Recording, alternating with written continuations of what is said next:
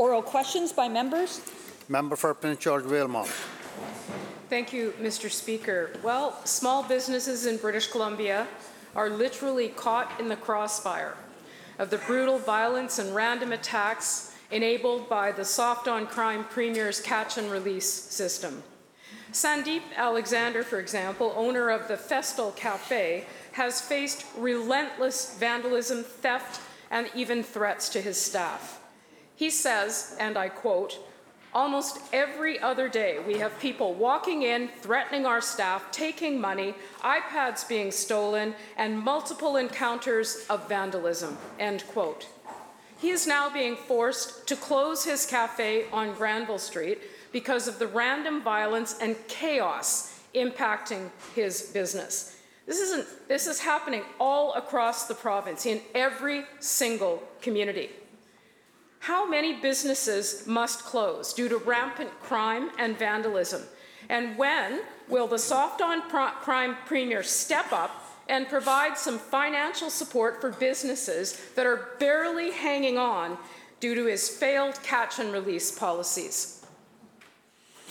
Minister of Public Safety and Solicitor General. Thank you, Honourable Speaker, and I appreciate the question from the member. And all of us share the concerns around the issues that the opposition has raised and that we hear about. But I want to make it clear. Everyone deserves to feel safe in their communities. That's why we've taken the initiatives and the actions that we have done in terms of increasing resources that police have asked for to be able to deal with the situation that they're facing, that the men and women who do an incredible job in terms of law enforcement in our communities right across this province, putting in place the tools that they have required. Whether it's ensuring that we get changes done in terms of the criminal code, whether it's ensuring that we get changes in terms of the way in which calls are dealt with through the expansion of CAR programs to deal with mental health calls, the peer-assisted care teams, which we piloted on the North Shore and New Westminster and have proved to be extremely successful and are going to go out across the province. Specialized teams of police, prosecutors, and probation officers and correction officials to be able to deal with people that police have identified before they get to the justice system or after they get to the justice system. All initiatives that police have requested to be able to, that they can do the job that they need to do, Honourable Speaker. We take this very seriously. Other initiatives, today's legislation that has been tabled, part and part of that work, Honourable Speaker. We've done a lot. There's more to do, and we will continue to do it. Member for Prince George Valemount, supplemental. Well, thank you to the Minister for that response, and I would ask him to take just a moment and stop and reflect on how absolutely terrifying it would be to be working in a dollar store or a convenience store or a cafe and have someone who is armed walk in and either threaten or actually physically assault that person. It is terrifying, and it is happening everywhere, and it is because we have a soft-on-crime Premier who has a catch-and-release policy in place. Let's hear from John Neate, who runs JJ Bean Coffee, because he's speaking up as well. Here's what he had to say. You go down Columbia Street and Hastings, and people are shooting up right in front of you. Don't even care. It's happening everywhere, in every alley, every door, every storefront. And crime is worse than it has ever been. Not my words, the words of John Neate. Desperate businesses are begging for support to help mitigate the devastating impacts of vandalism and property crime. And yet, the Premier, and again today this Minister, simply ignore their pleas for help. So how many more people need to be hurt? And how many more businesses? The question is about mitigation to support businesses in British Columbia.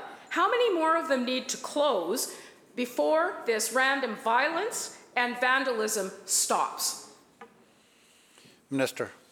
Thank you, Honourable Speaker. And again, I appreciate the question from the member. But I want to make it clear that since taking office, our Premier, our Attorney General have been anything other than soft on crime, have brought in initiative after initiative after initiative to deal with the challenges that communities are facing across this province.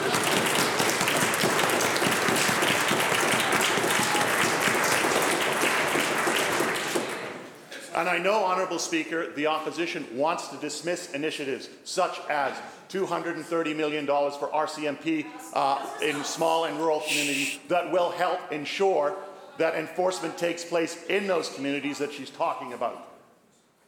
The opposition wants to ignore the initiatives in terms of mental health supports, in terms of housing supports, that those with mental health who are committing some of the challenges or committing some of the crimes that we've seen in communities across this province that she talks about, that they get the help and are off the streets. They can try and dismiss the fact the expansion of the CAR programs, which is something that they called for, Honourable Speaker, which was put in place, where action was taken by this government. And you called for it to be expanded, and that's exactly what we've done, Honourable Speaker. Those are actions and initiatives. New initiatives such as the peer-assisted care teams, which have been piloted, seen to be a success, and now we want to take it out across the province. Unlike the last time when you sat on this side of the House and there was an effective pilot program, a repeat offender management program, you cancelled it, Honourable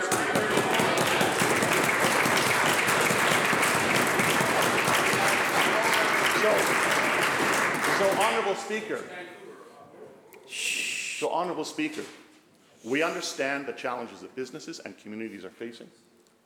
We work with the professionals who are doing the work, the men and women in our police forces, the men and women in our social service agencies, and our healthcare workers, and we will continue to take the steps that we need to make sure our communities are safe. Member for Vancouver-Langara. Well, let's be clear, Mr. Speaker. The initiatives after initiatives after initiatives over the past 6 years for this Premier are not working. The Premier's catch and release system is failing. Violent, random attacks have never been worse in British Columbia than they are right now under this soft-on-crime Premier.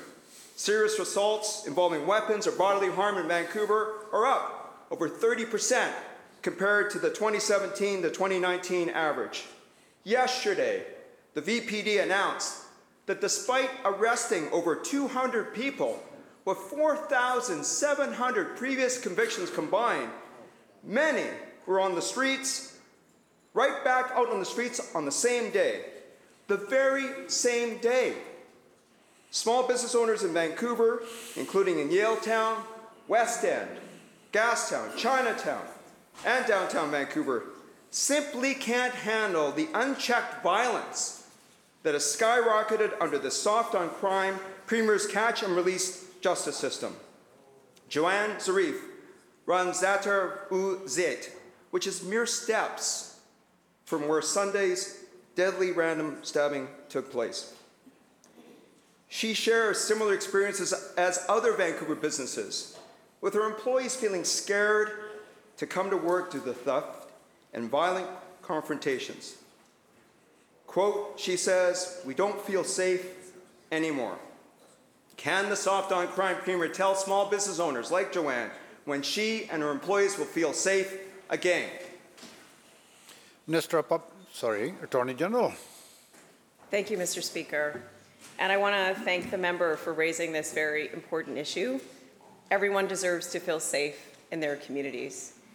And when we hear about the violence in our streets, we know we have to take action, and that's exactly why we're taking the actions that we're taking, Mr. Speaker.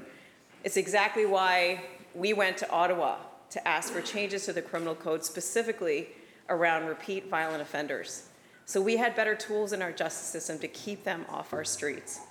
It's exactly why we're not waiting just for Ottawa to make those changes. We're investing in the programs that we need in BC that we know have been effective in the past, like the repeat offenders teams that are going to circle around these repeat offenders and make sure that there's a plan in place to keep our community safe and them off the streets. Mr. Speaker, we're taking the actions, investing in the programs that we know have worked in the past, because we believe everybody deserves to feel safe in our communities, and we'll keep doing that work. Thank you, Mr. Speaker.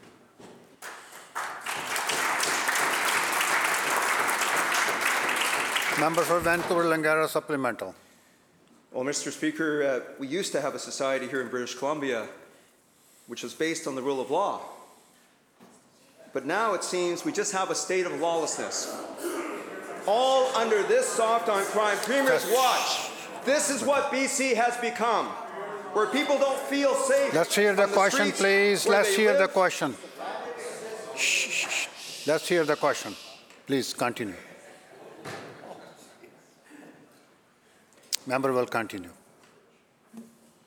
Well, I don't know what the member opposite was referring to, but I know that every member here in this House, with our daughters like mine who work in downtown Vancouver, blocks away from where that deadly stabbing occurred on Sunday, young people who go to work every day in downtown Vancouver, her coworkers, her friends, who don't feel safe.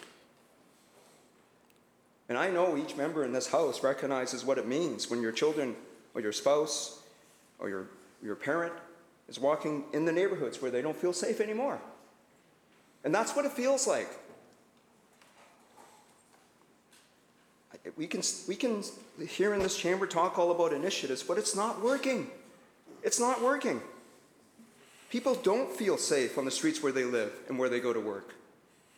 No neighborhood has been more devastated by the Premier's failed catch and release policies than Chinatown. Thefts, vandalism, and social chaos on our streets spills into Chinatown on a daily basis.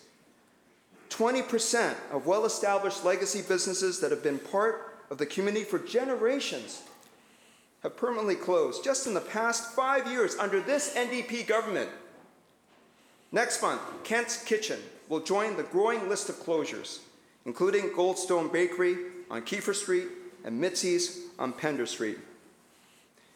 How many businesses will close before this soft-on-crime Premier ends his catch-and-release system and supports small businesses being decimated with the cost of random violence and vandalism? Attorney General. Thank you, Mr. Speaker. Everyone deserves to feel safe in their communities. Women walking down the street, people in their businesses, and we know. And I want to send a message to all those businesses and those people that are feeling unsafe that their government is taking the actions necessary to make this situation better.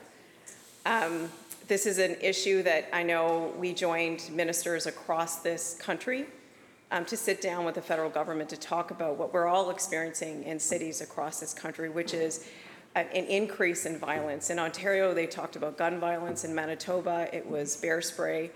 And here we talked about our issues. And we called upon the federal government to make the changes necessary to the bail policy so we had better tools in our system for repeat violent offenders. I'm pleased that we have a commitment that they said they would make those changes this spring, and we'll be watching to make sure that they happen. And in the meantime, we'll continue to invest in the programs and work with our communities to make the situation better. Thank you, Mr. Speaker.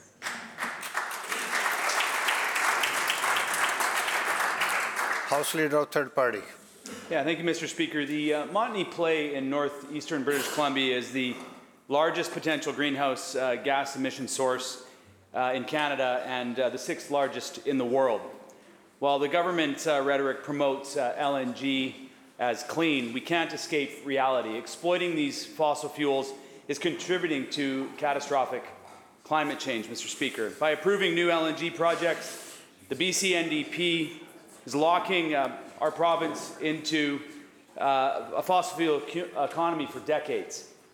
The impacts of these choices will be far-reaching, including the upstream emissions increased by fracking. Fracking emits large amounts of methane, which is 85 times more potent than carbon dioxide. Fracking is water-intensive, causes earthquakes, poisons groundwater, and is linked to rare cancers and serious health problems. My question is to the Minister of Energy, Mines and Low Carbon Innovation. How many more fracked gas wells are needed to feed the climate monster created by this BC NDP's LNG economy? Minister of Environment.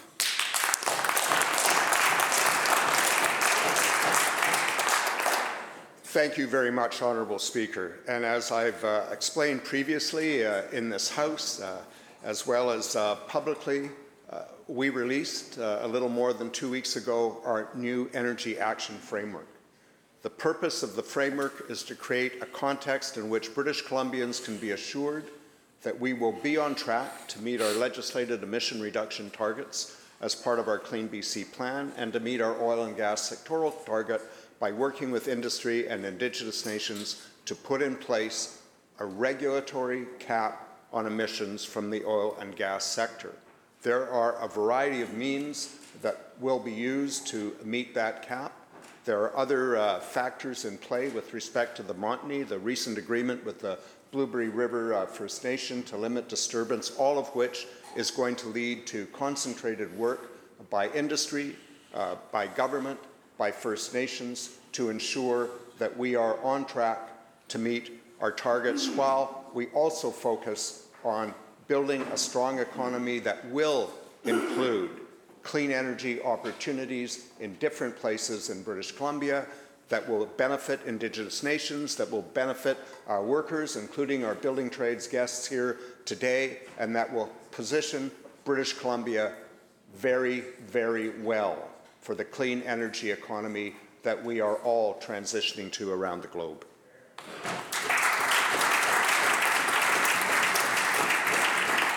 Third-party House Leader supplemental. Well, thank you, Mr. Speaker. And the minister knows that the Energy Action Framework doesn't do anything for the increased threat of earthquakes, the increased poisoned groundwater, the increased poisonous and toxic tailings ponds. And so that is really the future of the Northeast in our province.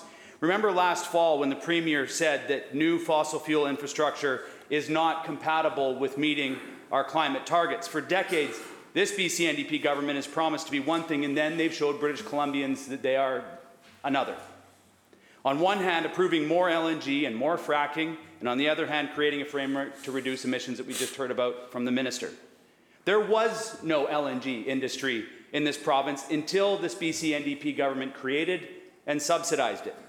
And the best way to deal with emissions, as we all know, Mr. Speaker, is to not create them in the first place. New poll shows that British Columbians overwhelmingly prefer government to focus on developing renewable energy over LNG.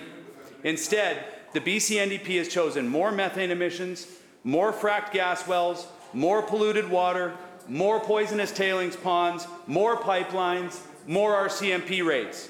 My question is to the Minister of Energy, Mines and Low Carbon Innovation, when will fracking end in this province? Minister of Environment and Climate Change Strategy. Thank you very much, Honourable Speaker. I think what the member opposite is trying to do is take his focus, a justifiable focus, on meeting our climate targets and reducing emissions, and making it a completely binary choice, like there's a light switch we can flick today and move to a new energy reality. It is a transition. We are engaging in that transition. We are doing it through a number of mechanisms that included the announcements from a little over 2 weeks ago. The new Energy Action Framework is a way to meet both our climate commitments and build a healthy, clean energy economy that is growing around the world and that we want to be on the leading edge of. Let me simply close by quoting the professor at the School of Earth and Ocean Sciences at the University of Victoria, Andrew Weaver. BC is leading the way with a new enhanced energy framework, a bold plan that will drive down emissions and build new opportunities in the clean economy sector.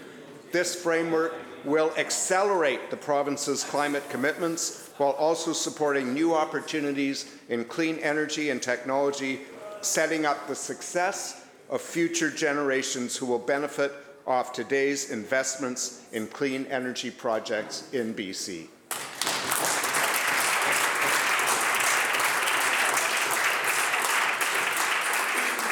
Member for Nechako Lakes.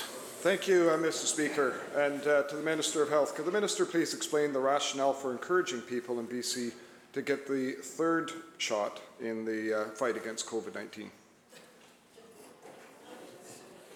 Minister of Health.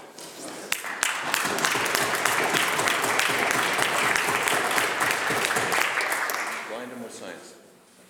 To save their health, to save their lives, to take care of their loved ones, to take care of one another, to help us deal with a global pandemic that's affected every one of our lives, Honourable Speaker. It is true that there are, at present, more than 1 million people who haven't taken their bivalent shot. I encourage them. There are appointments available today and I encourage them to do so. I think, Honourable Speaker, as we look around the world, we can express our gratitude to the doctors and nurses and naturopaths and dental hygienists who delivered our vaccine program in British Columbia. It saved, Honourable Speaker, conservatively, hundreds of thousands of lives and allowed us to do things that were important, like our children going to school here. It allowed us to come together as a community to help one another in one of the most difficult periods in healthcare and in our community that we have ever seen, one that was unexpected and one that we responded to collectively. And I mean everybody in an extraordinary way. The reason we get vaccinated is to love one another and to express that love by taking actions to protect ourselves and to protect our loved ones. I'm very proud of the vaccine campaign, and I encourage everyone who hasn't got their first shot to get their first shot, who hasn't got their second shot to get their second shot, who hasn't got their third shot to get their third shot, to get their bivalent vaccine today.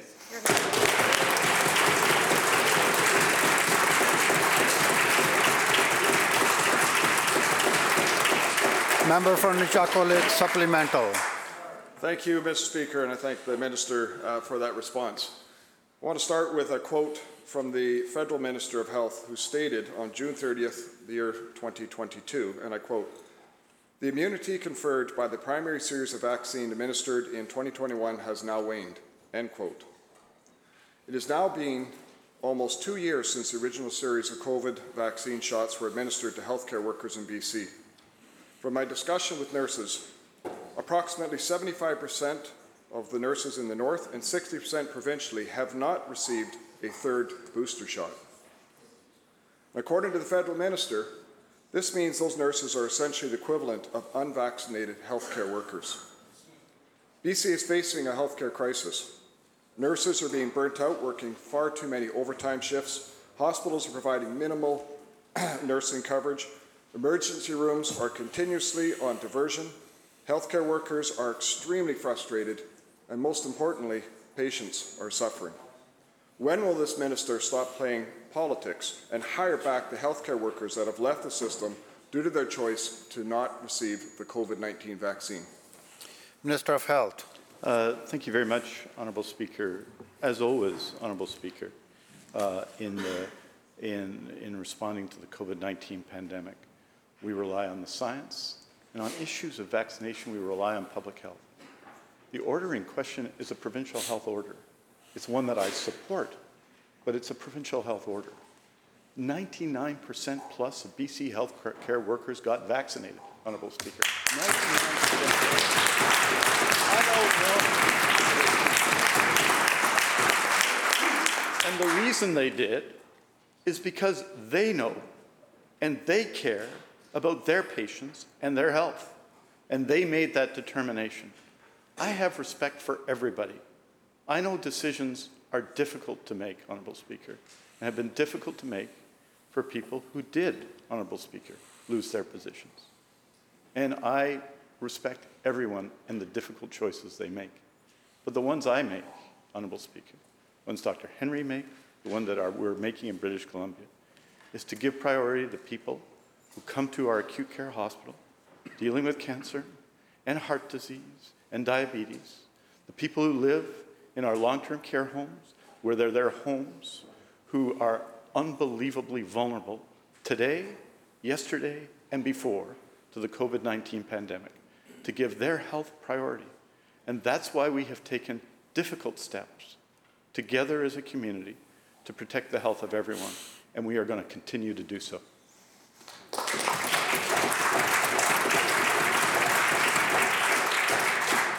Member for West Vancouver Capilano. Thank you, Mr. Speaker. Every day we see the terrible consequence of people with severe mental health and addiction issues not receiving the help that they desperately need. The Riverview lands have long been recognized as a potential site for healing. A fact the Premier himself admitted in 2021, saying, quote, "It has the potential to touch many more lives through delivery of more mental health services, end quote. Yet, 2 years have now passed, and BC Housing has now shockingly confirmed that there are zero plans to realize that potential. In fact, without any public notice, work on Riverview abruptly stopped in January, and there isn't even a timeline for resuming work. Riverview is stalled. BC Housing is a complete disaster. Given the terrible costs of this failure, why has the Premier accomplished absolutely nothing in 2 years to address the mental health and addiction crisis by using the lands at Riverview? Government House Leader. Thank you, Honourable Speaker. There are so many things in that statement that are factually incorrect, Honourable Speaker. I don't know where to start. But I will say this, Honourable Speaker. It's what is understood is that when the previous government shut down Riverview, that there were not enough supports built in communities to support people that needed it. That, Honourable Speaker, is a fact. Honourable Speaker, we are right now in discussions with Quick Elimination. It's what's vitally important in those negotiations is that we don't go in there and say, here's our plan, come on to our plan. What's vitally important part of those discussions is saying, let's sit down to the table and build those plans together. And so the interview perhaps the member is talking about, I had made that clear to the member, to the reporter as well, that we are in conversations with the Quick Elimination. We're in conversations with them about what the future of that site can look like. They are in an election right now. That's why there's a pause, because we want to let their election process happen. Once the election process is over, we will continue that conversation. Member for North Kamloops, North Thompson. Thank you, Mr. Speaker. What is clear is BC Housing is in complete disarray, and they seem to go out of their way to have a lot of secrecy around their operations. In fact, we have a forensic audit that's now been sitting for upwards of 3 weeks on the government books. The Premier has the power to release the forensic audit immediately, as the Freedom of Information Act makes it very clear under Section 25, he has that power. Will the Premier commit to releasing that forensic audit of BC Housing today and make it available for scrutiny at public accounts? Minister of Housing. Thank you, Honourable Speaker. And the Premier earlier this week made it clear, I certainly have made it clear, that our intention is to have that report released with as little redaction as legally possible. I have read the report. I believe it's in the public interest. Right now, we are following the process that needs to be followed, which is notifying any entities that may be named to give them the right to be able to see the contents where they're named. Once that is done, once the process is complete, we will be releasing this report to the public so the public can see what the findings were. Member for Abbotsford West. Thanks, Honourable Chair. What we have and what the government seems to refuse to want to acknowledge is an absolute mess out there. We've got a growing state of lawlessness. We've got people who are terrified to go out in the streets in their own community. We've got businesses that are being forced to close because of the escalating rate of violent crime where they operate. What we also know is that when it comes to releasing reports and information that accurately reflect the negative results of the Premier's failed policies, he has a marked preference for finding times when he thinks the least number of people might be paying attention. So let me ask this. The Minister insists that the report's coming. Well, which holiday long weekend is he going to release it on? Is he going to hide it in the Easter Bunny's basket? Is it, maybe he'll drop it on the weekend everyone's heading off to the campground on Victoria Day. Or maybe the government hopes that the noise from the Canada Day parades will drown out the criticism that undoubtedly exists within that forensic audit, Mr. Speaker. Or who knows, maybe they'll declare a new statutory holiday called Take Out the Garbage Day. Mr. Speaker,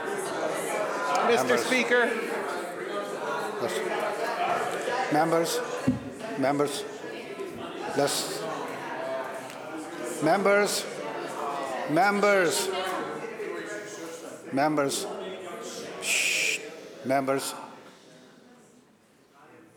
please proceed. we actually wouldn't have to ask the question if the minister and the premier would do this, and that's release the audit today, unredacted, so people could see the impact of these failed policies. Mr. Speaker, when will they release the report?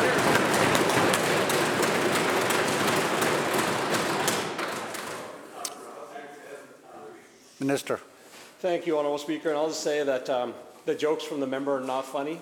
And what else wasn't funny, Honourable Speaker, was when he removed an entire chapter out of an ICBC report, Honourable Speaker.